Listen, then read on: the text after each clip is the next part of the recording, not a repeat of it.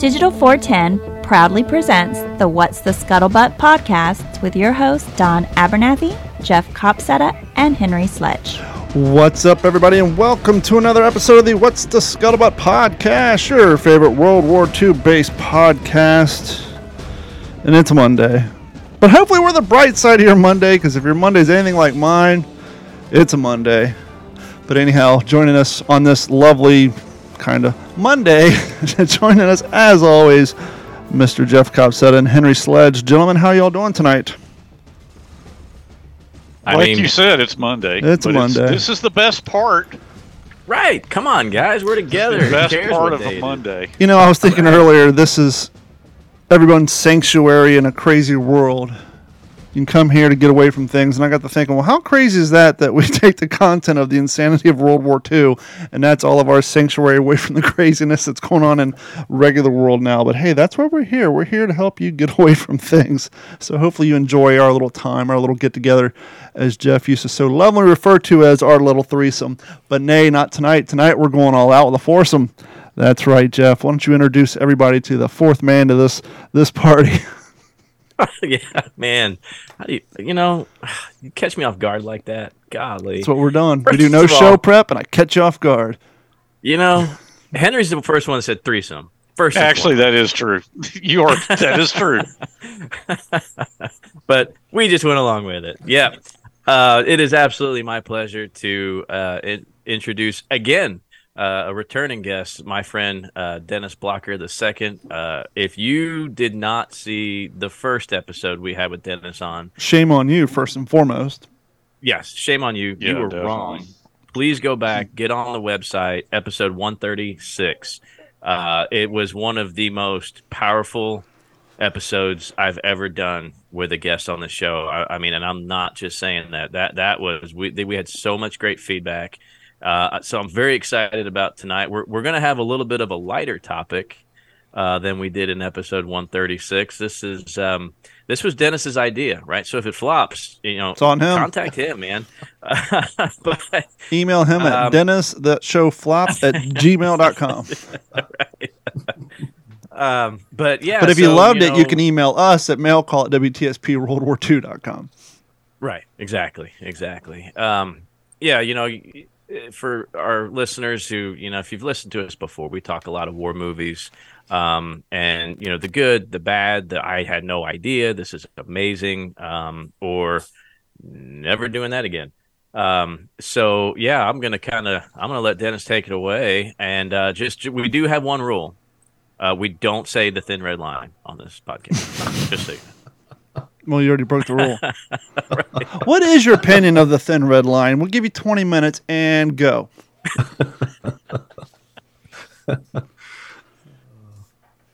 Yeah, that was a snoozer for me. Yeah. Speaking of we've hit that. Let's move out. Let's move on. We're beyond that. Dennis, what's the first one you want to talk about? Well, it's like growing up in a military family. I lived all over the world, lived in Iceland, lived in Guam, lived all over the States. You're a DOD kid, Air Force brat. I knew all about the, fighter jets and this and that. Well, living in Iceland, we had two stations, right? And they were both the base stations. So one was like at this revolving cafeteria food, what was at the base cafeteria and what was coming up at the USO club and this and that. And then the other one was base programming. And if you're on a military base, there's going to be a lot of war movies to get shown, and which was great for me. And actually, the first movie I ever remember seeing wasn't Mary Poppins or The Wizard of Oz. It was Von Ryan's Express. Oh, I thought you were going to say Iron Eagle. It was Von Ryan's Express. And there was just something about that like captured just my imagination. One for one, the Germans, the best dressed of World War II, the Italians who could care less what was going on, the British who were always conniving, and the Americans who were so cool. I loved that movie. But that wasn't the movie that really... The movie that I absolutely loved is 30 Seconds Over Tokyo. And have you guys seen that one? Yes. I remember seeing it when I was a little kid. Nope. Well, was that Van Johnson? Yep, that's right. Van Johnson. Yep. Yeah, 30 Seconds Over Tokyo. One of the things that I really enjoy about it was that it really was one of the first movies to depict just the how hard it was for these guys. Well, apparently And it they came out in really- 1944, so I mean it was fresh in Yeah. everybody's memory. Exactly, and actually one of the actual Doolittle Raiders who survived, obviously, he was shot down over Germany, and he was in that Stalag 3 for the Great Escape. He was involved with digging the tunnel Harry. He didn't escape through it, but he was in charge of that. He was on the Doolittle raid. But yeah, it was one of the first movies, that 30 Seconds Over Tokyo, that really showed, like, for instance, when the guys got hurt, like, typically they just kind of clutch their chests and this and that. But in 30 Seconds Over Tokyo, man, when they crash on the beach and they're coming out of the water, these guys, I mean, it was gritty. You could really feel their broken shoulders and their broken limbs. And it really stood out to me that they took that chance. And as a matter of fact, I was looking up, and there was an article written and right after it came out, and it says, "There surely will never be a more glorious 30 Seconds Over Tokyo, nor a more gallant men to carry it out. Yet war is not glamorous, and no film has so far done more to illustrate what a slow process is victory." And I think that is a tribute. Those guys took a chance. Jeff, have you seen that 30 Seconds Over Tokyo? Yes, multiple times. And Yeah. I'll tell you, I saw it as a kid. And after visiting with you last month and you mentioning that, I said, man, I need to go back and rewatch it. I remember it being kind of long. And as a kid, you're like, So, yeah, I went back and rewatched it. And, yeah, what really impressed me, and like Don pointed out, it's 1944. This is a wartime production, right? So to see these B-20, the amount of B-25s that they were using for filming, I loved the training aspect of it. I loved that whole backstory when they were, I want to say there was a time when they were actually at an airfield here in Texas, right? As part of the training, I think. I can't remember. Recall. Yeah. Clark Field maybe, or something, I thought. But yeah, I just thought it was interesting to see kind of they really set the tone for, like you said, how difficult this mission was going to be. It didn't start out on the aircraft carrier by any means. Yeah. So it gives them time for some really good character development. And of course, Van Johnson's, he's a great actor, right? I mean, this guy fits the part so well. And but you really have time to really kind of get to know these guys and get connected with them enough to where you do have that connection when you see their broken bodies and what it took to get the job done. And then, of course, the survivors coming home, some of them, maimed. So, I think it's really one of the top 5, to me, wartime productions for sure. And what went into it from an advising perspective, more than just propaganda, Yeah, absolutely. Here's something we haven't done in a while. This is great because I haven't seen the movie, so I won't even feel bad for not participating. But the 3 of you have seen it. Henry, I want to give you the first crack at it. Rotten Tomato score. What is the main critic score, and what is the audience score? So I'm just taking a guess, right? Because I sure don't know. But Well, if you knew, it wouldn't be a game, now would it? I'll say 82 and 79. Dennis? I'm going to go with the critic score of 86 and the crowd, the audience, of 93. And Jeffrey? Well, I am notoriously horrible at these guesses. I always go the opposite of what I think it should be because I think it's such a good movie, so most people won't like it. So I'm gonna hover in the 65 to 70 range for both, even though I think it's better than that. Now, interestingly enough, this movie came out in 1944, but it only has 5 top critic ratings in all that time. Wow. So some could say, well, that's the reason why, but this is the first time ever on this podcast with 6 reviews, 30 Seconds Over Tokyo, 100% with the critics. Wow. And Wow. And with the audience score of over 500 ratings, a solid 75%. Wow. So this movie apparently stands up, and everyone who's seen it, with the exception of 25% of the weirdos in the audience, agree with you guys that this is a fantastic movie. And so it's probably Is it possible, because I haven't seen it since I was a kid, can I find this thing on Netflix or Amazon Prime or any of that? Absolutely. I'm not going to be surprised if it's on YouTube. I was going to say, I think I streamed it on YouTube for like $2 or $3. I'm looking right now. Yeah. I got to rewatch it. This is making me want to see it again. Yeah, it's so good. It's made off this book right here by one of the pilots, Ted Lawson. It looks like it's on Apple TV. Yeah, it looks like maybe... That's who Van Johnson played, right, Dennis? Yes, sir. That's right. Ted Lawson. Yeah. Yeah, so it looks like it's streaming on Apple. Okay. And you can probably find some bootleg version on YouTube somewhere. And Spencer Tracy. Yeah. Yeah, who did Spencer Tracy play? I guess he would have been Doolittle, maybe? Yeah, that's right. Okay. Yeah. Yeah, and he was, and Robert Mitchum, one of his first appearances. Yeah, this was made to comply with the request to, war materials. So printed during the war, 30 seconds over Tokyo. It's really good. I read it in a couple days. But now, if you had to pick like a favorite movie moment, what would you guys? I mean, mine is rock solid, and no doubt what mine is. But I wonder what your guys' movie moment. I'll tell you what. While you're thinking about it, please. I'll go. Mine is Empire of the Sun. Have you guys seen that? Yeah, only a long time ago. It's the moment when Christian Bale's character, he's a young teenage, he's a young boy, and he's idolized pilots his whole life. And here he is separated from his parents at the beginning, 1940. And he's just on his own, and he's just moved from camp to camp, and he's trying to survive. And he's slowly losing his light, right? He's losing that inner light, and he's starving. And there at the very end, he's just about lost hope. His face is gaunt. He's dragging his feet. And all of a sudden, the base he's at gets hit by an air raid. And he runs to the top of this building. And of course, it's a Steven Spielberg movie, so John Williams is doing the music.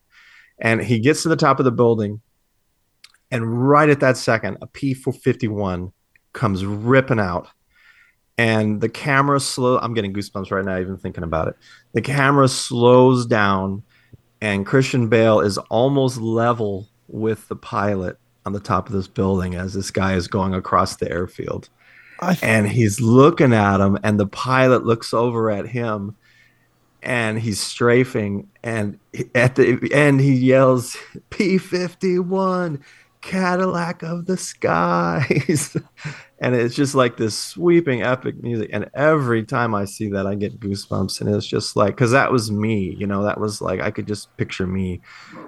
It was just an amazing moment. I remember that scene because that was what HBO used as their trailer. That scene right there. I remember that phrase and that scene. And it's so funny.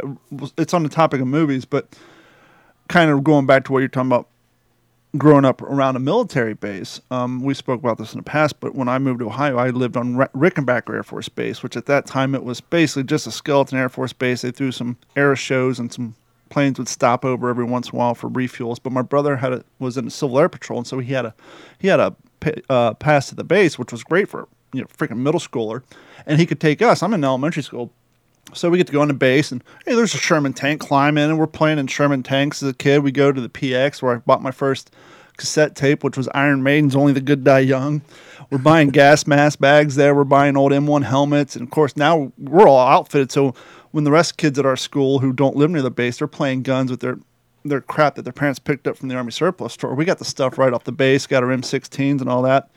Used to go to get my hair cut there. Walked in, 5th grade. Of course, Playboy's all spread out on the table and all that stuff, which, you didn't want to look at. But, yeah, we spent a lot of time.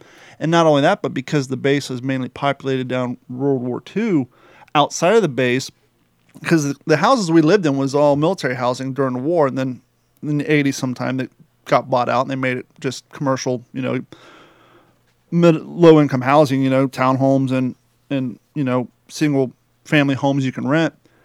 But they had the old movie theater, which was run down, the old hospital, all this military stuff from World War II was all abandoned and run down. And we all used to skateboard and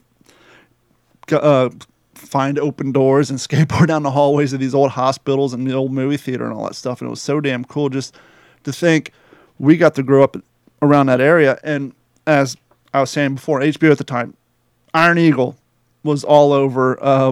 All those like teenage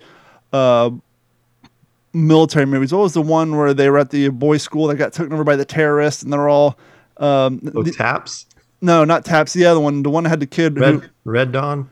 Well, Red Dawn was out at the time, but also the cat who went on to play in Lord of the Rings. It was kind of like a generic version of Taps, but it was a boys' school, and then they get taken over by terrorists, and they have to save the day. And when you're like 5th grade out there playing guns, you're like reenacting all these movies. But for me, and this is a little weird one because you kind of sprung on us, what's our favorite scene?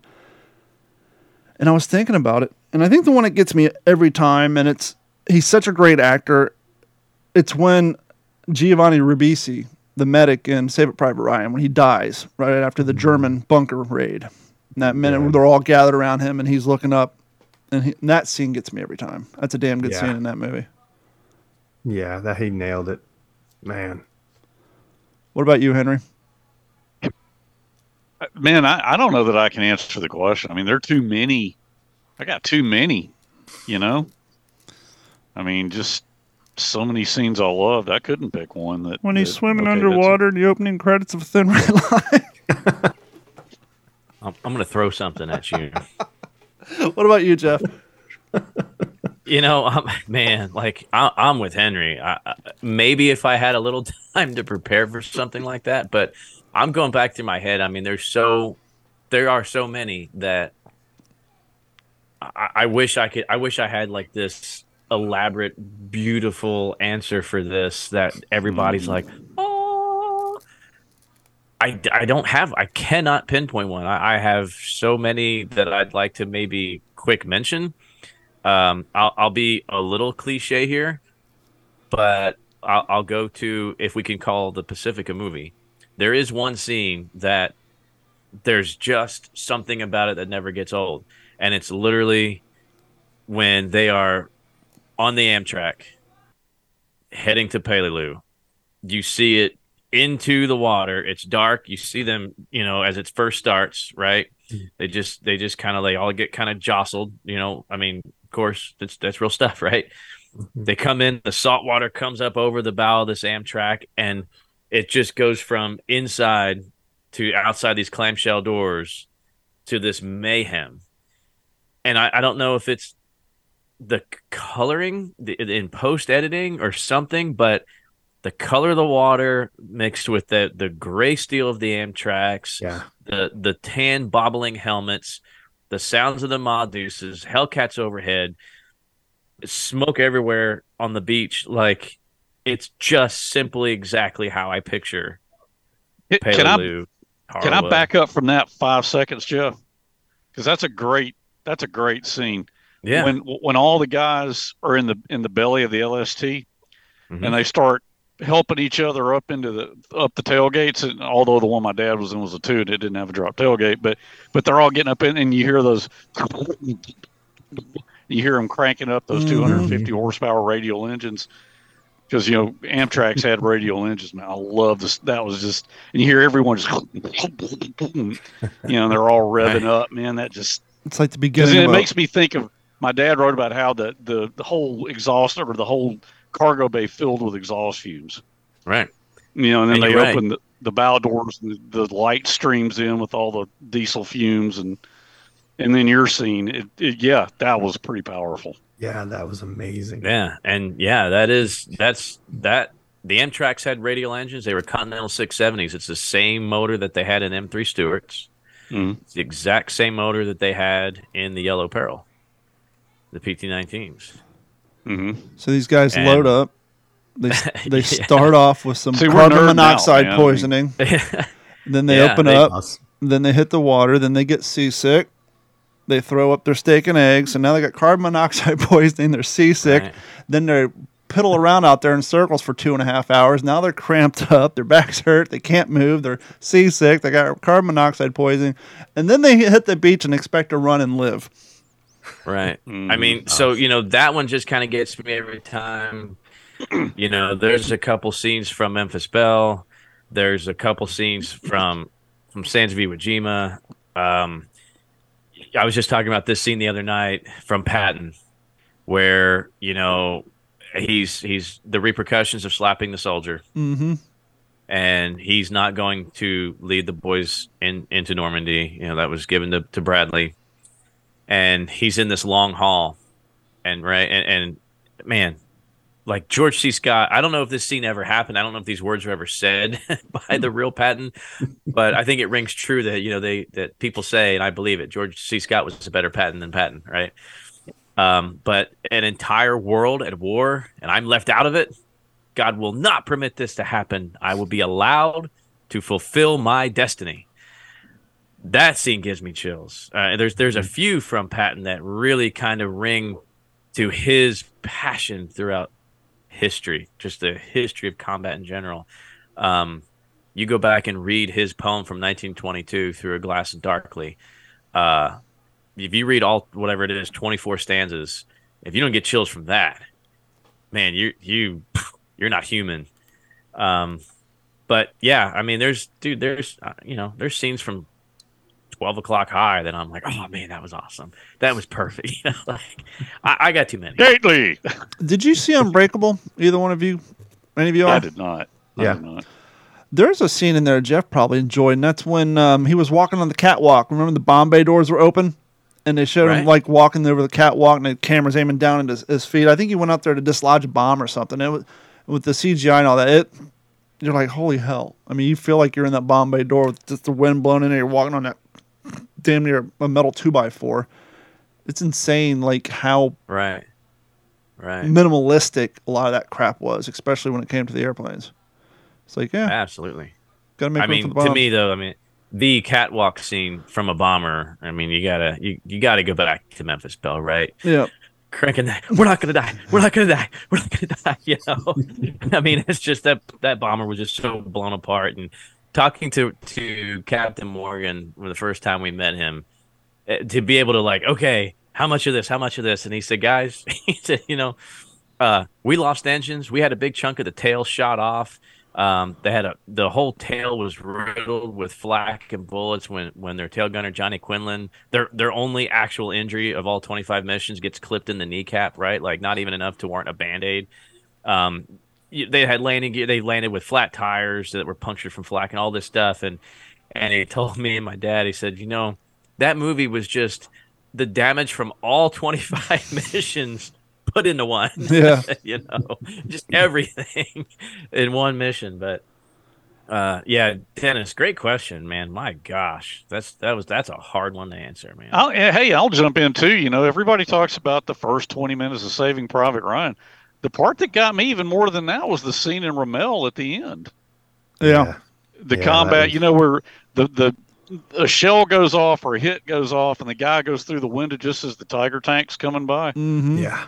That was, and also when rewind a few minutes before the shooting starts and the Tigers are, they're coming down that little alleyway and the guy looks up through the window and you hear the wind, and you see through that murky, dusty window, you see that German soldier look down. You see that peaked hat just silhouetted looking down. Mm-hmm. It's just like, oh, Jesus, man, they're about to be in it.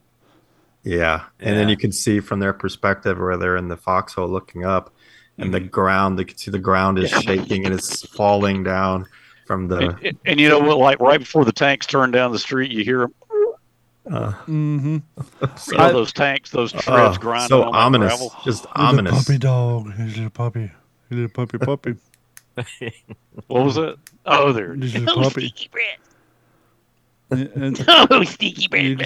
You can see the beagle ears.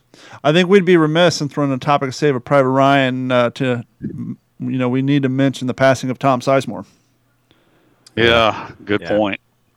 And people who never felt the weight of an M1 helmet, they would kind of laugh, because I think Tom Sizemore does it in the scene. I think when they're one of the other guys, they end up throwing their helmet at him because their guns are jammed. They're throwing a helmet. Oh yeah. Helmets are damn heavy, and you clock somebody just in the right spot on their head, you'll take them out. But yeah, I'm sure everybody knows, but for those of you who don't, Tom Sizemore, Saving Private Ryan actor who was bright 1990 star, burned out under the weight of his own domestic. Well, I'm sure we got to include all that horrible stuff. But the actor suffered from a brain aneurysm on February 18th at his home in Los Angeles. He died in his sleep on Friday at the hospital in Burbank, California, his manager said. Sizemore became a star with acclaimed appearances in Natural Born Killers, the cult classic crime thriller Heat, but serious substance. Heat. Let's not forget, even though the movie's not that great, he did a great role in Pearl Harbor. So he's in Pearl Harbor and Saving Private Ryan both. Let's not forget Colonel McKnight. Black Hawk Down. Oh, yes. Another great movie. How old was he, Don? He was only 61. Damn. I tell you, the older I get, the younger old gets. That's young, man. Yeah. That's too close to me. Yeah. That is young. Brain aneurysm. So, thoughts. Can I mention the? Because we were talking about this before we came over. Yeah, go ahead. That scene from the Pacific. My history with working EMS in 23 years, and then my battles with PTSD. Man, seeing that was it Joe Mazzello? Yep.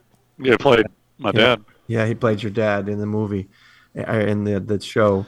I know him more as a kid from Jurassic Park, but go ahead. Yeah, exactly. But when he comes off the ship and he's just haggard and he's got that stare and he pulls it off. And that is like one of the most memorable scenes. I just remember him looking at the Red Cross ladies, like he couldn't imagine, like, what are you doing? Like it reminded him of a world that he heard of, and it reminded him of some place that he had heard of and he was never going to see again, and he just couldn't contemplate. Man, and he said no words. If I can add to that, Dennis, so I remember my dad and me talking about that when I was a kid, because the part of that he remembered the most, of course, it's in his book, but where the lieutenant, the freshly starched, freshly shaven, and of course I never seen a day of combat. And he's standing there, like, okay, Sonny, let's go move out. And it's very obvious that this lieutenant is fresh out of officer training school or officer candidate school. And I remember my dad telling me how he and Snafu both just looked at him incredulously, like, it was that moment of stop-start comprehension that this guy hadn't even heard a shot fired. Did he really just say that? And then I remember him describing to me how he just looked at the guy, not like he wanted to start a fight, but the lieutenant just kind of looked down like he knew these guys had been through it. Mm-hmm. He saw it. He had no combat experience, but he saw something in your dad's face and Snafu, and he was alarmed. They did a great job with that scene. That's a good one for you to pick up on, man, because when we were leading up to it and telling them stuff and being interviewed, they listened to us on that one. And a lot of stuff too, but they really got that. Well, and also let's not overlook the scene in the mittens line at the college. Well, surely the Marine Corps had to teach us something. Oh my gosh, that was powerful. That's another one I remember hearing firsthand. Yeah, I love that. I think the only thing with that, when he said, "Lady, they taught me how to kill Japs," he like Joe did a great job in that scene, but he leans over and says, "They taught me how to kill Japs. I got pretty damn good." I mean, my dad, when he said it really loud, because the girl was kind of starting to embarrass him and starting to titter, and didn't they teach you anything? And he unloaded, like, they taught me how to kill Japs, and I got pretty damn good at it. Like everything stopped. Mm-hmm. Wow, man. Another scene that really gets me is when Akak asks your dad, "You got a watch?" You know, you remember that scene, Jeff? Yeah. Wake me up in 30 minutes. Wake me up in 30 minutes. And that It was look, 20 minutes. that look, his men would have died for him willingly, without a question. Yeah. You know, and it was just that love on their faces to see him, and it was just, man, so powerful. That's probably one of the most quoted scenes by me at an event. Everybody stand around, I just pull up a patch of grass, sit down, and lay down. Why stand when you can sit? Why sit when you can lay? Why lay when you can sleep? So good. Did he really say that? And I don't know. I think that was the writers. That could have been a very common, one of those common things that went around the court at the time too. That just may have been one of those common sayings that they included in the thing. But yeah, I definitely say that one a lot. Just people be standing around, I just lay on the ground. Pull up some. I like the way Gunny kind of joined in with him at the end. Oh yeah. You know, never walk when you can sit, never sit when you can sleep, or whatever the actual Woof. Yeah. You stovepipe boys. No dog gonna keep me comfortable. I got a dog. His name's Deacon. I was talking to Sledgehammer. You stovepipe boys, stay alert. Woof. Ball peen hammer, like a little hammer. Thanks, Sledgehammer. All right, snafu, shit, ass, F up. That's funny because Brendan Fletcher, or I think, is it Brendan somebody? I don't want to. Don, was that the guy's name who played Bill Layden? I can look. He played he played Dexter in Fletcher or Brendan Fletcher? He played in a TV series too. I met him on one of the We Happy Few podcasts. We did a watch along. We did, Dennis. Really nice guy. But it's cool. He was chosen for that role because he is such a great actor. He did such a great job. But the real Bill Layden was a big guy, man. He was 6'2". Oh wow. Yeah, I'm looking. Keep on talking. I'm seeing his picture. I'm just trying to find the actor's name. Man, and that one scene in that tent in Walking Point where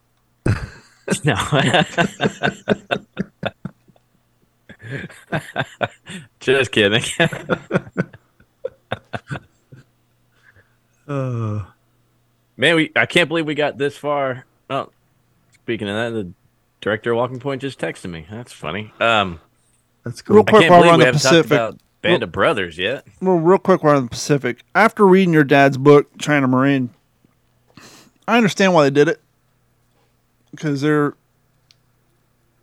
reflecting how things happen, but it's like, now that I go back and watch, it's like the whole thing of him walking off the train without saying bye to Snafu. Yeah, And that then- always bugged me. And then you find out, well, that never happened because your dad was sent off to China. And so, Somebody who was, and Jeff wants to get on to Band of Brothers, and I hear that. But somebody, it may have been in a podcast of Bruce McKenna. He said that he had talked to a Marine Corps general who referred to that very scene. And he said, okay, you guys did a really good job on this thing. Because he said, that scene where Sledge is getting off the train and Snafu Shelton is, which one was it? Snafu was getting off and Snafu was getting off. Yeah, and Snafu Sledge is asleep. Yeah, yeah. because he was New Orleans. My dad would have been Mobile. So, Yeah. Yeah. And so he said, and he just looks at Sledgehammer lying there asleep, and he doesn't wake him up. He just looks at him and then walks on off the train to begin his life. He said, that right there told me you guys got it right. Instead of waking him up and, hey, man, it was nice knowing you. He just looks at him and leaves him to sleep and moves on. well, it never occurred to me until just now, but he probably realized after all the shit they've been through, don't wake up a guy if he has the opportunity to get a good sleep in. Yeah, that's what I always thought too. Yeah. Like, just let him rest. There wasn't anything that they could have said that would have Yeah. conjured up what they were feeling or what they had going on in their head anyway. It wasn't even worth it. Yeah. that's a And good point. one part that always makes me cry is when it shows your dad and your grandfather out hunting at the end, and your dad is just like, I just can't I can't do it, and it's just like that. Just it gets me. There were stories very similar to that in the Band of Brothers spinoff books with guys who were avid hunters before they ever went to war, and they came back and they're just like, it's not a fair fight. I know what it's like to be that deer, and they just could never bring themselves to hunt ever again. Yeah, that's me. I don't hunt. I was never in combat or anything like that, but I definitely saw hundreds of people die in the emergency room, all ages and circumstances, and I just couldn't see anything else die. Yeah. I just could not. It just made me sick to my stomach, even to think of it. Yeah. So I just really appreciated that scene because I could feel it, and it just, I knew how that felt, and I was just, I was so thankful they put that in there instead of whitewashing it. And I don't even know if it happened, but it kind of spoke true for my own grandfather, and I felt like it kind of represented him too in a way, coming back from Iwo Jima and all his buddies getting killed. And I was talking to. I don't want to get off onto. I know we're talking about movies and stuff. No, go ahead. We got time. Yeah, but okay. Well, I was explaining to my mom and dad about the gravity of what my grandpa Lemke experienced on the gunboat there at Iwo Jima, and I says, when you're a Marine or you're a soldier, many times, not all the time, but many times, your whole purpose is to advance. So you advance cover to cover, and you're moving, and a guy gets hit. Sometimes you don't even know that one of your buddies got hit. You're advancing and you keep moving, and graves, the medics come up and they evacuate them. And you don't even see it.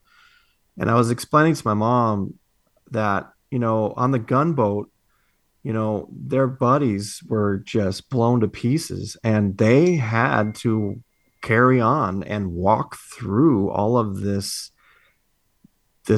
just gore and their body parts and their limbs and all of this. And they had to stay there. And then Leo Bedell, the engineering officer, told me, 4 months later, the rest of the crew had been given survivor's leave, but he had to stay. He was the only one left. And he said that 4 months later, they'd go through storms and they'd be down in the galley, and the water seeping through the welds would just be blood. It would just be blood pools underneath the bottom of the ship, just sliding around, all the blood from all their dead shipmates. And I think that's, whenever I saw that scene from your dad there on hunting, and he just couldn't bear the thought of just taking a life, one more life. It was just, I don't know. It really spoke to me. Yeah. And I don't even know if it happened, but I just appreciated that they put that in there and showed that. Well, there's a couple areas in The Longest Day that I just finished reading. And that's one of the things they're talking about is when you're driving the landing crafts or any of the smaller vehicles out there, and you see a landing craft get hit by a mortar, a shell, what have you, and the guys fly out and they're in the ocean and they're stop, help. You can't stop because you got so many vehicles, and they're talking about how they just had to look away, grin and bear it, and just keep on trucking because you've got the advance coming in. You can't stop to pick these guys up. You're going to bottleneck the whole advance, and then once you got on the beach, the infantry guys had to deal with the same thing. Someone gets hit around you. If you stop to try to pick them up, you're increasing your chances of getting hit. You just got to keep moving forward. Like you said, their whole objective is just to keep advancing forward. Goodness gracious. On a lighter note, you want to segue into Band of Brothers. I was on YouTube the other night, and the Ron Livingston DVD, recording from the Band of Brothers box set. Did you guys ever see that? No. If you get out your Band of Brothers box set and go to the special features, that during the whole thing, HBO took Ron Livingston aside, gave him a camera, said, I want you to record boot camp, record your entire experience. Mm-hmm. Yeah. And I remember seeing it a long time ago, and I remember his first day there, no one told the cadre that he's going to have his camera. And his sergeant jumps his ass, and it's our very own Freddie Joe Farnsworth. And I went back and watched this thing, and Freddie Joe was in this quite a bit, the young Freddie Joe, and it's funny to see him back then and the way he was talking to them, and there's a lot of him getting up in Ron Livingston's ass throughout this thing. So if you want to see a younger Freddie Joe just crawling up these guys' ass, go watch the Ron Livingston behind the scenes when they're going through boot camp and trying on the wardrobe and going through jump school and all that. Freddie Joe's in quite a bit of it. It's quite entertaining now that we've had him on the show and we know him. Yeah, I was going to say, I think there's a good chance he's going to watch this or listen to this. So we had to have some kind of like, man, you know that one scene where he comes up on a white horse? Yeah. Yeah, fat boy. Come on, fat boy. Come on, fat boy, let's go. But, speaking of Band of Brothers, though, I think this is a good time to bring it up. Man, had an unbelievably amazing time last week being on We Happy Few. This is, this is like old news for Henry, right? He's been on there 6,000 times, and these are his friends. This was the first experience for me.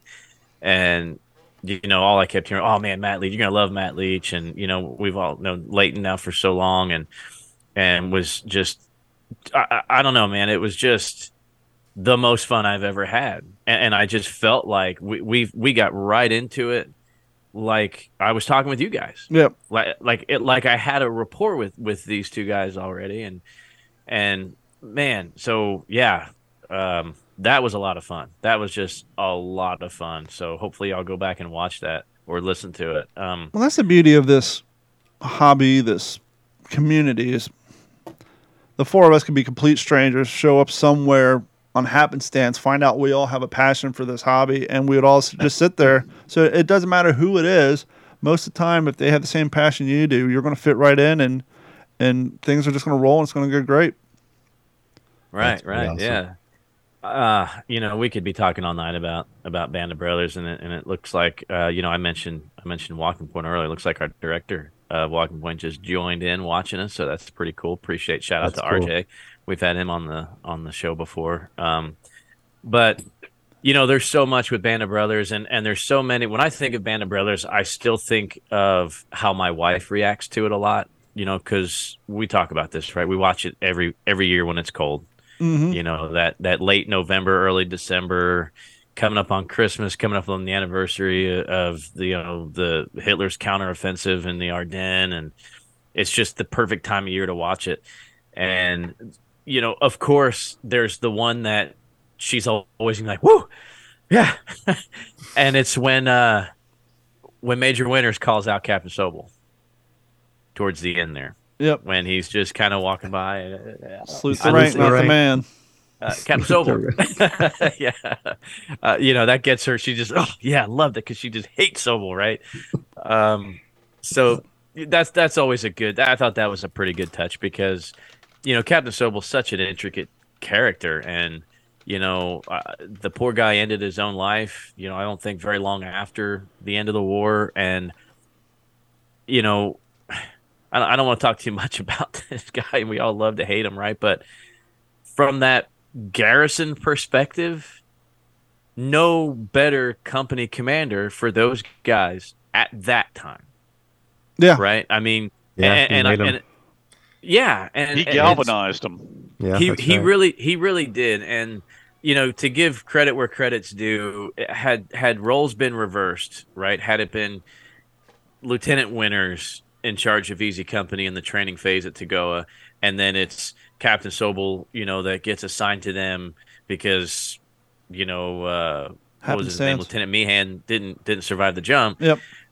Two totally different worlds, right? Like it's just it's a matter of timing for those guys, and that's kind of that aura I think that those boys have in that particular unit. It was timing, and I think we probably overlooked the fact that Sobel was part of that process. He was part of, like Henry said, galvanizing them and making them who they were, but also realizing what they were lacking and who they needed, the type of leader they needed to kind of take them to the next level. Sobel was that perfect garrison, in the rear with the gear, all those, rear echelon, the REMFs, the REMFs, the Pogues, whatever you want to call them. He was perfect for that, and of course, then so on and so on. So, well, that's the nice thing about the Band of Brothers spinoff books. It's just about every person who did one after the series came out and the book came out made sure to make sure that their audience of that particular book knew that they all knew and they all acknowledged that they wouldn't have been as successful as they were if it wasn't from him. And so when you read a lot of Garnier. when you read a lot of those books, there'll be at least one paragraph talking about, hey, the guy was a pain in our ass, but we would have not made it through if it wasn't for him. And he was our training, and he is the reason we were as good as we were. And they all had to sit after the book came out and the series came out, they had to, kind of sit his daughter down and tell her the same thing. Like, look. Yeah, man, that guy, can you imagine? I mean, so I think it was it Brothers in Battle, Best of Friends? Yeah. It was the Garnier and Heffron book where they really go into a lot of that Sobel post-war and what it was like for his, oh, man. You guys know how he passed away, right? Huh? You know how he passed away, right? Yeah, he tried. Well, he tried to kill himself, but he survived. Yeah, but he ended up passing away in, I think, sort of a hospital type atmosphere. But yeah, he ended up he had a failed suicide attempt. Dang. Yeah, my mom feels that Iwo Jima's played a big part in my grandpa, because my grandma died and then my grandpa killed himself. But she often wondered, and that was the reason that she had me do my own research into grandpa's past World War II service, because she felt that it had really wore him down, and grandma was his rock, and that was taken away. Yeah, so I can totally understand. And not to mention, these cats were so young. I mean, you hear all the time that your teenage, your early high school, your early adult, those are your formative years. I mean, a lot of the stuff that happens to you or the things you go through, make you the person you grow up to be. And the amount of atrocity they witnessed and participated in, it's just, I don't know, it's just mind-boggling. Well, sticking with Iwo Jima, I mean, I know it flopped and all, but man, I think Flags of Our Fathers is a must-watch. I think Letters from Iwo Jima is a must-watch. I know you can't kind of mention one without the other. Were those ever sold as a box set? If not, they should have been before DVDs went to the way of the dodo. I mean, I got both of them, but I think that would have been a great box set. That would have made sense. Yeah. Absolutely. Yeah, and it's not like you can't appreciate one without the other, because you certainly can. I mean, they are definitely standalone, right? But of course, same director, Clint Eastwood, and all that. But it is definitely, Letters from Iwo Jima, I will say, was powerful enough to you almost sympathize. Yeah, sure. With at least some elements of the Japanese garrison that was on Iwo Jima. Well, and we've brought that up in the past as well, and I wholeheartedly agree with you. I think that's one of the endearing things of that movie is we kind of phrase here, it took away the boogeyman aspect of the enemy. And we've talked before, that was another great thing about Midway. Midway did the same thing. They took the boogeyman aspect away from the enemy, despite, what they're, especially when it comes down to the infantrymen, they're just don't follow what the Empire is telling them to do. Well, you guys remember what Shifty said, right, about the Germans. That any other circumstances, they might have been good friends. They might have gone fishing together or whatever. Yep. I kind of felt that same way watching Letters from Iwo Jima. It was kind of like, man, these guys are just doing what they're told, and they're on this island. They don't want to be there, but, they're doing what they're supposed to do, and they're protecting their home. It was like, man, that was powerful. Yeah. And especially having a grandfather on the receiving end of that, from those guys. Absolutely. And to kind of go back with our wartime production theme that we kind of kicked it off with 30 Seconds Over Tokyo, some great ones from the Pacific that I think of, Guadalcanal Diary, right? Yeah. To me, if it's got Richard Jackal in it and it's a black and white war film, it's going to be a good movie, right? Like, it just seems like that guy's military acting career, he's like the 17-year-old kid in like every single war movie from the 40s. I mean, it's unbelievable. He's probably been in like 80-some films about World War II, and it's like he's the same character, right? But Guadalcanal Diary, of course, he plays Johnny Chicken Anderson. I know Sands of Iwo Jima is not necessarily a wartime production. That's 49, but a lot of people say that movie saved the United States Marine Corps. and I don't know, and Henry might have a little bit more in-depth knowledge on it, but from what I understand is after 45, right after the end of the war, naturally we downsize, right? The question came up, as it has multiple times before and since, is there a need for the Marine Corps? And obviously anybody no, hang on, I'm not talking trash about the Marines. It's a fair question, right? Because we started blending in ways that, you look at it now. I'd love for somebody to really answer the question, what is it that the Marine Corps can do that there's not somebody in another branch of service that can do that? I honestly, tell me, show me.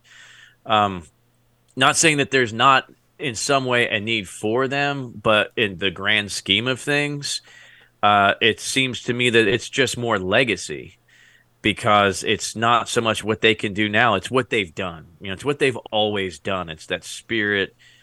It's the Corps, right? It's the Marine Corps. Mm-hmm. I get it. But even as early as the late 40s, when you're looking at budgeting, even though, it's not like they have a huge budget, right? But no, don't they have the smallest budget of all the branches of the military? Right. I mean, they're a department of the Navy, so I don't know. It's strange. And maybe I don't understand, because maybe I'm a prima donna Army soldier that had everything brand new 20 years before the Marine Corps got it.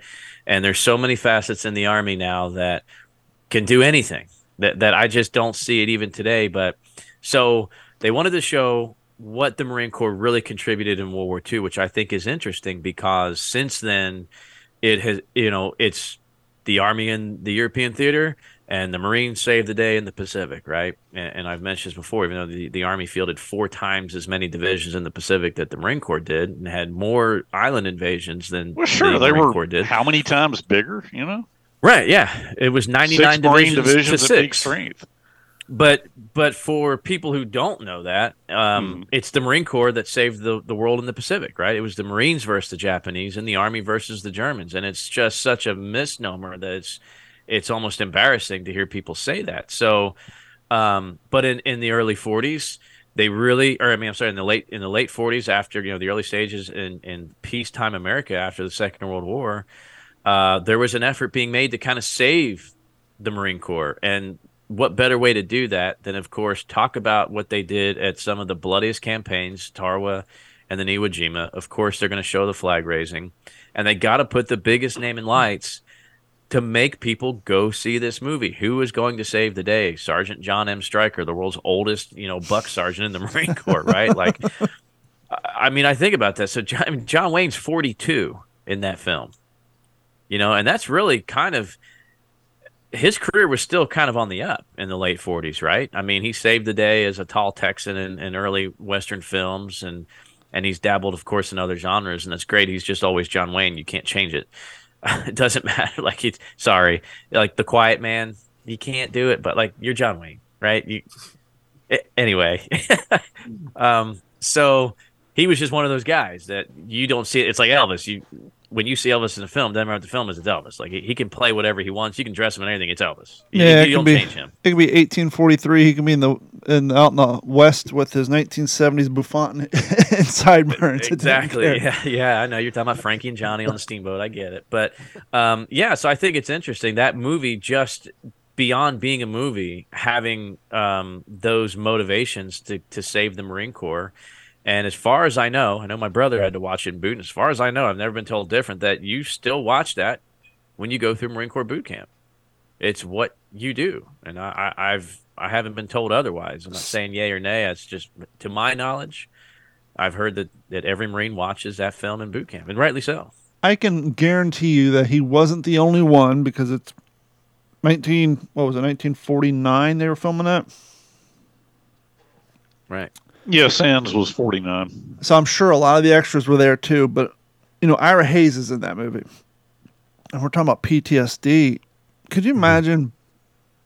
I'm sure there's plenty of people on the set, the extras, but in this particular conversation we're talking about Ira Hayes, because we know how he ended up passing and the PTSD that he dealt with. Could you imagine surviving through that and then a few short years being on a movie set portraying probably the worst time of your life that just happened 4.5 years ago. And if you Google Ira Hayes and Sansa Iwo Jima, there's a shot. And Ira Hayes is sitting there in a foxhole, and there's two other guys. I'm not filming. You can see the boom mics in the background. It's just a in-between shot.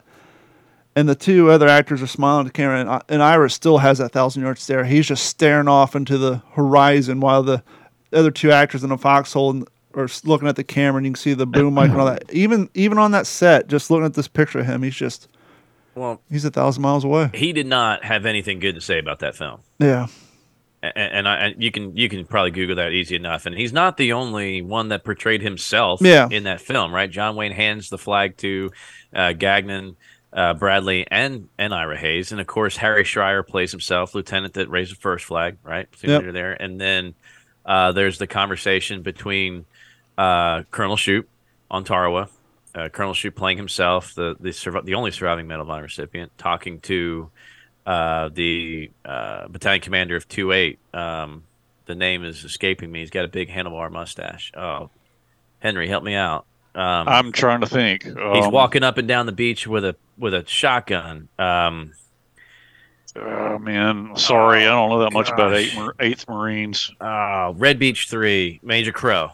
Major Crow and Shoup have a conversation as themselves. Communicating on Tarawa. So there was a lot of guys basically playing themselves. Yeah. Like Don said, only 4, 5, 6 short years later. But yeah, I know Ira Hayes said that wasn't at all what it was like, right? Well, of course not. It's 1949, and it had a purpose. It had a bigger purpose than Ira Hayes' war. Yeah. Right. It's just crazy to think, though. It's just guys are probably just getting past some of the nightmares and maybe starting to compartmentalize some of their memories. And hey, come on down, let's relive it for 6 months while we shoot this film. Right. Well, I need the money, so I guess I'll be there. Dennis, do you have any other films that you wanted to hit? Oh no, of course, They Were Expendable. I love that one. Back to our Baton with Robert Taylor. That one was really pretty gritty. Have you guys seen that one with Robert Taylor? No. Oh yeah. If I have, it's been so long I don't remember it. You guys still holds up. It still holds up, man. Maybe we need to come up with like a top Baton. 10 1945 to 1959 World War II movies that people must watch. All the classics. Yeah.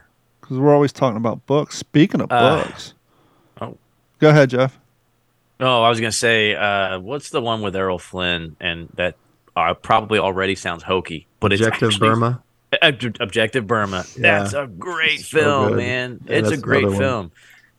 Haggard. They're all getting malaria, and they're Yep. selling it. Oh, Yeah. that was horrible. Flynn, I thought Flynn, that was a great part for him. Hey man, can I throw a Flynn movie in there? Yeah. It's not World War II. It's literally one of the first movies I ever watched. Dawn Patrol with David Niven. I've never seen it. I mean, I was like 4 years old, and I remember it coming on our little black and white set. And I loved World War I airplanes before I graduated to World War II airplanes. And I just remember my brother and me. He was probably 11, and I remember us watching Dawn Patrol. Yeah. I'll have to watch that one. I haven't seen it since I was probably 4. So, yeah. But how about They Died with Their Boots On? Errol Flynn is Esther, the 7th Cav. Yeah. Olivia de Havilland. I think wasn't she in that? Olivia de Havilland, or was that Joan Fontaine? What was it? Yeah, Olivia de Havilland, I think. Huh. Yeah, those are good. I mean, Battle of the Bulge, right? I love Battle of the Bulge. I watch that every year. Midway, Tora. I mean, there's some. British man, I love Tora. Yeah, that was amazing. Because they were speaking Japanese, it just added this degree of realism to it. Right. Yeah, it seemed like that was one of the first ones to do that. Yeah. It was pretty awesome. Then there's all the submarine movies, Das Boot, with the German U-boat commander. Man, that was rough. I had my son and I just watched that here a few months ago. Yeah. I couldn't get as into Stalingrad though, even though it was Wolfgang Peterson or whoever, the same director. Mm-hmm. You know, Stalingrad just wasn't, to me, there's something about it didn't. What about Enemies at the Gates? Oh yeah. The sniper duel. What I didn't see that movie until probably the mid 2000s, and what I kind of liked from it because Call of Duty World at War was out right around that time, and when you're playing through the campaign mode, and I had not seen that movie yet, you're pinned down, you're inside this fountain, you get a gun and you snipe the guy taking a shower, and you snipe the other guys, and it's right out of that movie. And you're like, oh shit, that's where they got it from. And that's such a good game. Too bad, it's unplayable nowadays. I almost wish they would come out with that because, Call of Duty's been nothing but putting out the same game for the last 15 years. Too bad they won't reboot World at War because that was a fantastic game, especially running across the airfield at Peleliu and all that stuff. Fantastic game. But hey Jeff, I got a question for you.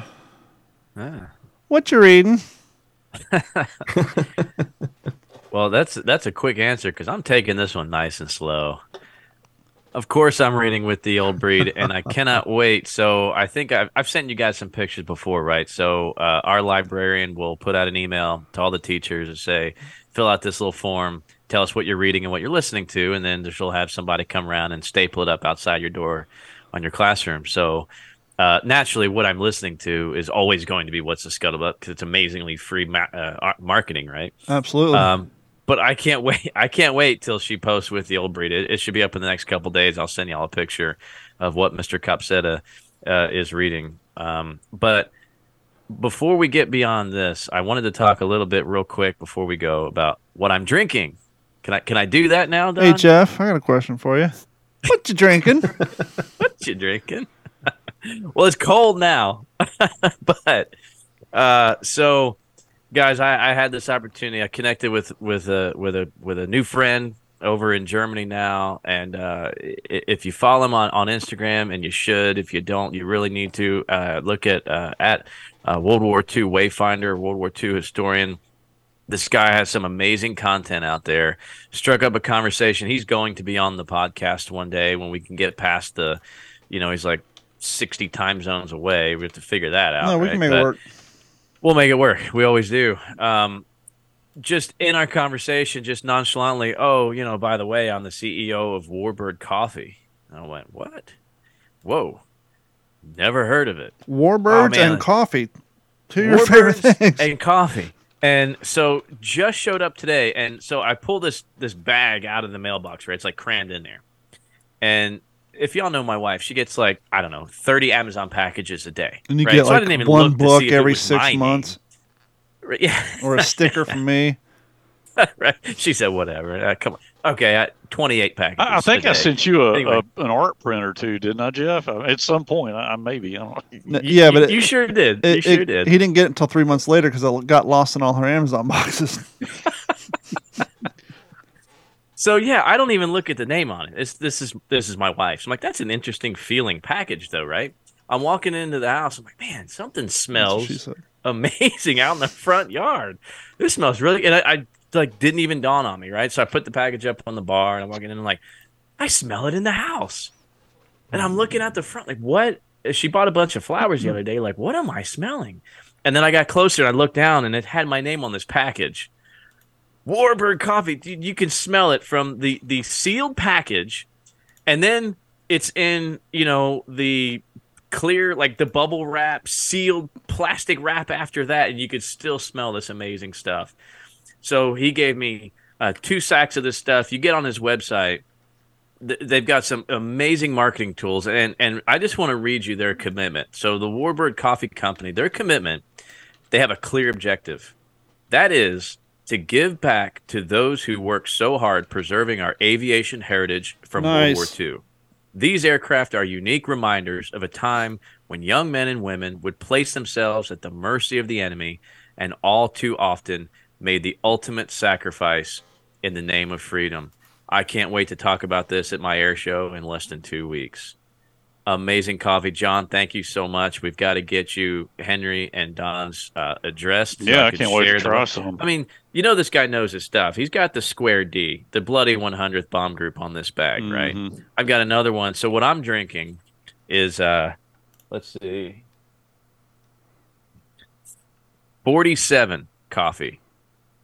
Got a beautiful P47 on there. P47. Does he have one for the Corsair?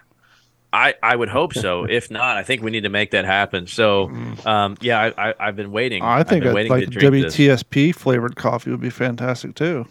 Well, I like the way Don thinks. A WTSP cup would be amazing. The Lucky Strike, the little. I mean, that would be great. So, it's great. I mean, when I took the first sip, I did the little swirl. I was wafting. It was resonating like gazelles running through the savannah when I was listening to it. I mean, it was.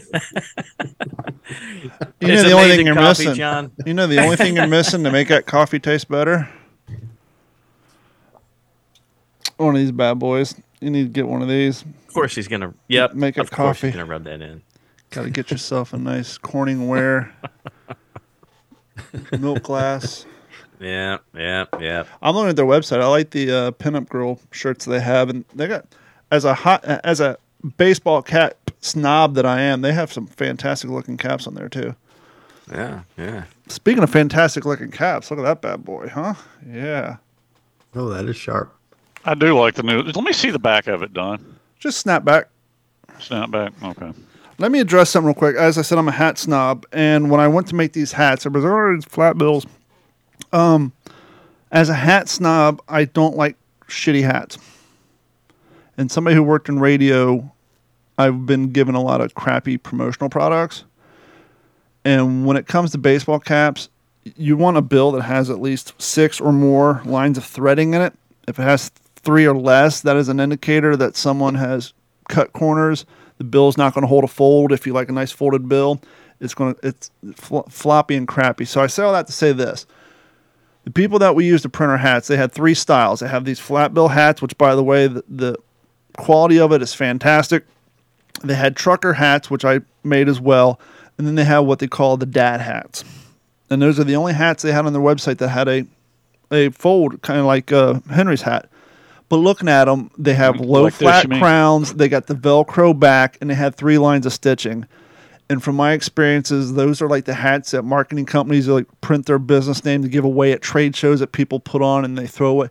I just can't see putting our logo on there and charging someone $25 for that hat. So I didn't even put it up there. Hopefully at some point they will make some nicer hats available for those of you who don't like flat bills. There's a good chance that the flat bills will hold a fold if you put one in there. But that's so for the people wondering why we don't have, we just have the trucker hats and the flat bill hats. I just couldn't see asking you guys to pay that kind of money for what I anticipate to be a very low quality hat just from what I know about hats. So that's that. But you can get the hats, the shirts, towels, and I'll get some coffee mugs on there too. Just head over to WTSPWWII.com. Click on the Back the Attack link at the top, and that'll take you to our merch store. You can get all of our history. You can get the shirt that Jeff has on. You can get all of our legacy What's the Scuttlebutt shirts. You can get the new one with the new logo and stickers and all that good stuff there as well. But I'm jealous that Jeff has all the coffee and I'm sitting here drinking a Barks root beer. Which, by the way, this is the only root beer with caffeine in it. Little heads up for you caffeine lovers out there. So, Henry, what you reading? I am about 307 pages into Show Off Red Scorpion by Peter Saskin. And this is the Red Scorpion is the war patrols of the USS Rasher. And Peter Saskin, who wrote it, his father was a machinist mate on the Rasher. So he's it's really good, man. They were in the Pacific, just a great submarine book. We've talked subs before. Is it a good read? Is it easy to read? Yeah, man. I'm really enjoying it. And the guy knows this. Peter Saskin, the son who wrote the book, was a naval veteran. So I mean, he knows the vernacular. In fact, I think Naval Institute Press actually published an edition of it. So if they picked it up, I think it was published in '95. It's really good. I mean, it's written by somebody who knows submarines and knows the vernacular and obviously has a passion for the history. So yeah, it's a good read. That definitely helps. Dennis, what you reading? I'm reading a book by Michael Kenneth Williams. It's called Scenes from My Life. Michael Kenneth Williams was on that TV show The Wire. Okay. He was a black guy that had this scar. He's got that scar down the middle of his face. And yeah, I'm reading about his life growing up in the hood and how he got out. Yeah, it's pretty good. It's a quick read.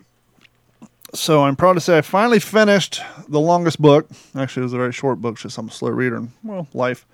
And so I came in here and I was like, I need a new book to read. And as we talk about before, sometimes we just have so many books that we forget we have them. There's a lot of times we're doing a what you're reading segment, and I'll actually order a book in the middle of the show because somebody will bring one up and I'll forget I even have it.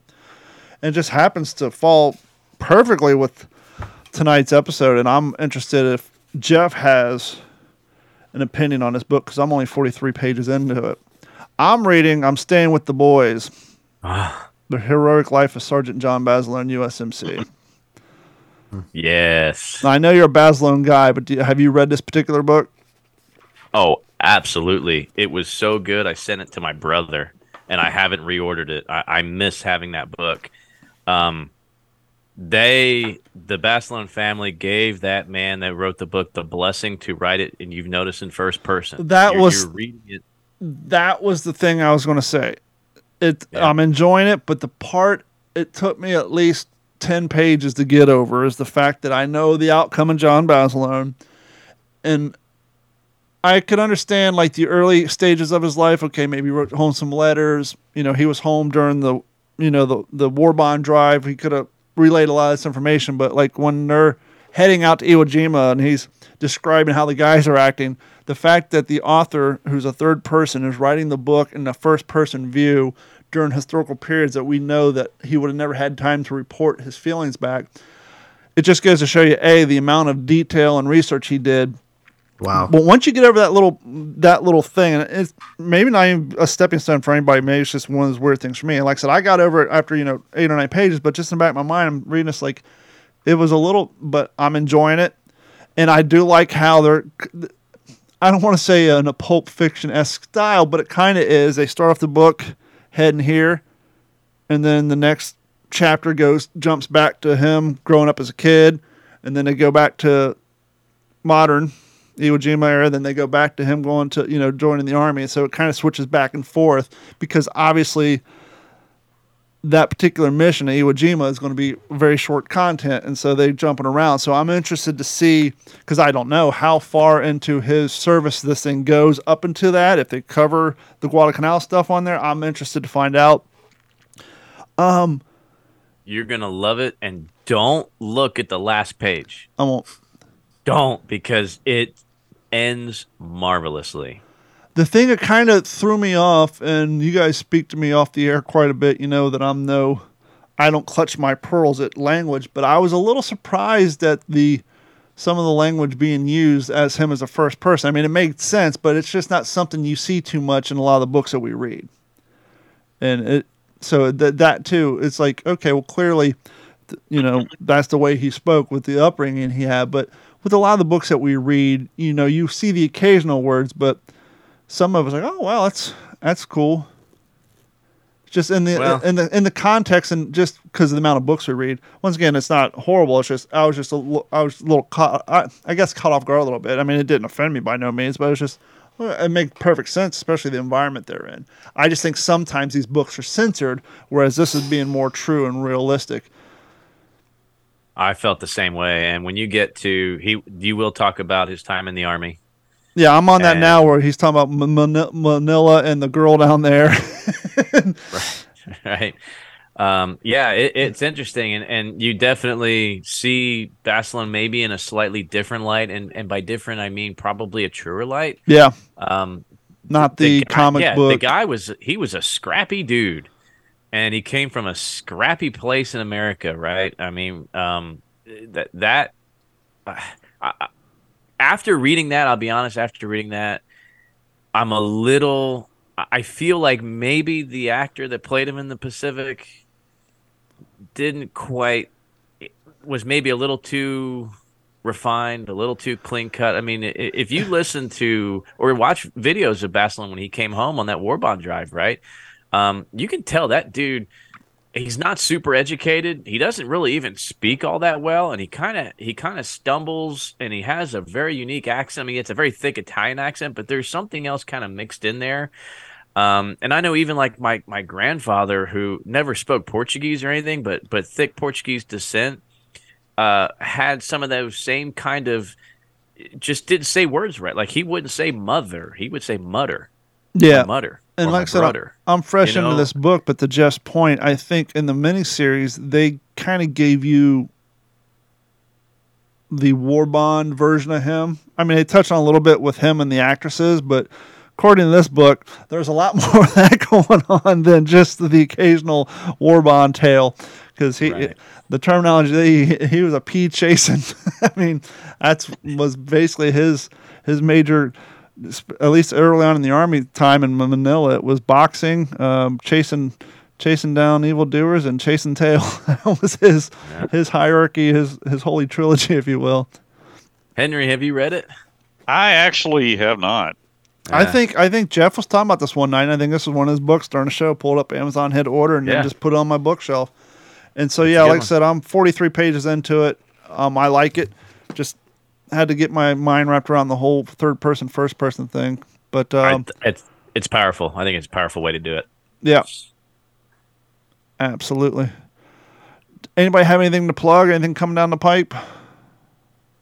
I know we said earlier Jeff was on an episode of We the Happy Few, and that's still available, right? People can, I'm sure they can still find that and find it through their services.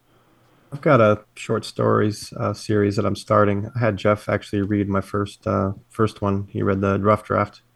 It's going to be about the suicide cliffs at Saipan. Oh boy! And the LCI gunboats that were around there with interpreters trying to get the civilians to not kill themselves. And then the aftermath, what happens to human bodies, and this and that, and the sailors, what they had to deal with. Because they couldn't leave the area. They had to stay there. So it's a short story series that I'm starting, and the first one will be coming out in the next couple weeks. It's going to be about that. Yeah. Well, get a hold of us when that release comes out. We'll be more than happy to promote it. I appreciate that very much. Thank you. Henry, you got anything coming down the line? You're usually a busy fella. I was on Sarah's show last week. As far as this is March 6th. That's nothing else to mention right now. Stuff farther out, but nothing I thought of to bring up. I've missed like 3 events this year so far, and it just I want to get out and go, but like especially down here in Florida, they're like 2 or 3 hours away, 4 hours away, which ain't far. I've been doing this for years, but I'll tell you what, we're still the hurricane, and we got off light. I mean, I'm still waiting for my check from my mortgage company because I'm waiting for them to send it back. I got to get a roof and both my cars painted, and that's getting off light. And just the amount my insurance has gone up from them has increased our monthly nut so much. It's like, well, I'm probably not going to be doing too many. Driving my V8 Tundra 200 miles. And you had to rebuild your fence, didn't you? Yeah, but I did that all, You did that on your own. I did that on my own. It took me 2 weeks. A little bit. The gate cost me more than putting up the rest of the damn fence because the fence post and all that stuff is commercial grade, and you can't find it. I found the post because it's universal, but the slats look like cleaned up those out of my yard, but the gate itself, I had to buy a different version, and I spent more on the gate. But anyhow, it's like, especially gas prices, inflation. It's like I can't be driving to Georgia. Did your dad get his Gibson replaced? No, sadly. Actually, yes, he had insurance on I think one of the pianos. His mixing board, he did not. The crazy thing was he had one piano in a soft gig bag, and then he had one of them in a hard road case. And the one in the road case got more water in it than the gig bag. The gig bag just floated around. But yeah, My brother's supposed to be coming down from Vegas at the end of the month, and we're going to go drywall my dad's house. So it's been the hurricane hit in September. My dad's house, his neighborhood still doesn't have electricity. I think him and 6 other people's houses, trailers, were the only ones that weren't completely annihilated. And so his church has helped him gut everything. So my brother comes down. We're going to go there and help drywall and get it ready. And but yeah, so it's so many people down here are still put out. It's just insane. But yeah, so I don't have a lot of living history events to come on here and talk about, just because, I mean, there was one last week and I didn't make it to. But anyhow, we want to thank each and every one of you for your continued support of the What's the Scuttlebutt podcast. And if you haven't done so already, please head over to WTSPWorldWar2.com. You can find all the old episodes. Every single episode we've ever done is up on that website. You can also click on the support the show, and you can sign up for our Patreon. It costs you $1 a month. There's 2 other plans on there. If you want to sign up for those, great. We're more than happy at the $1 a month. And if you haven't done so, please head over to YouTube, like, subscribe, watch our content, and you can join in on the conversation. Black 17 Productions was making comments during the show about their favorite World War II miniseries. So if you guys want to watch us live stream every Monday night and join in the conversation, you can ask us questions in real time in the chat, and we'll be more than happy to answer them. And all of that good stuff. But thank you guys so much.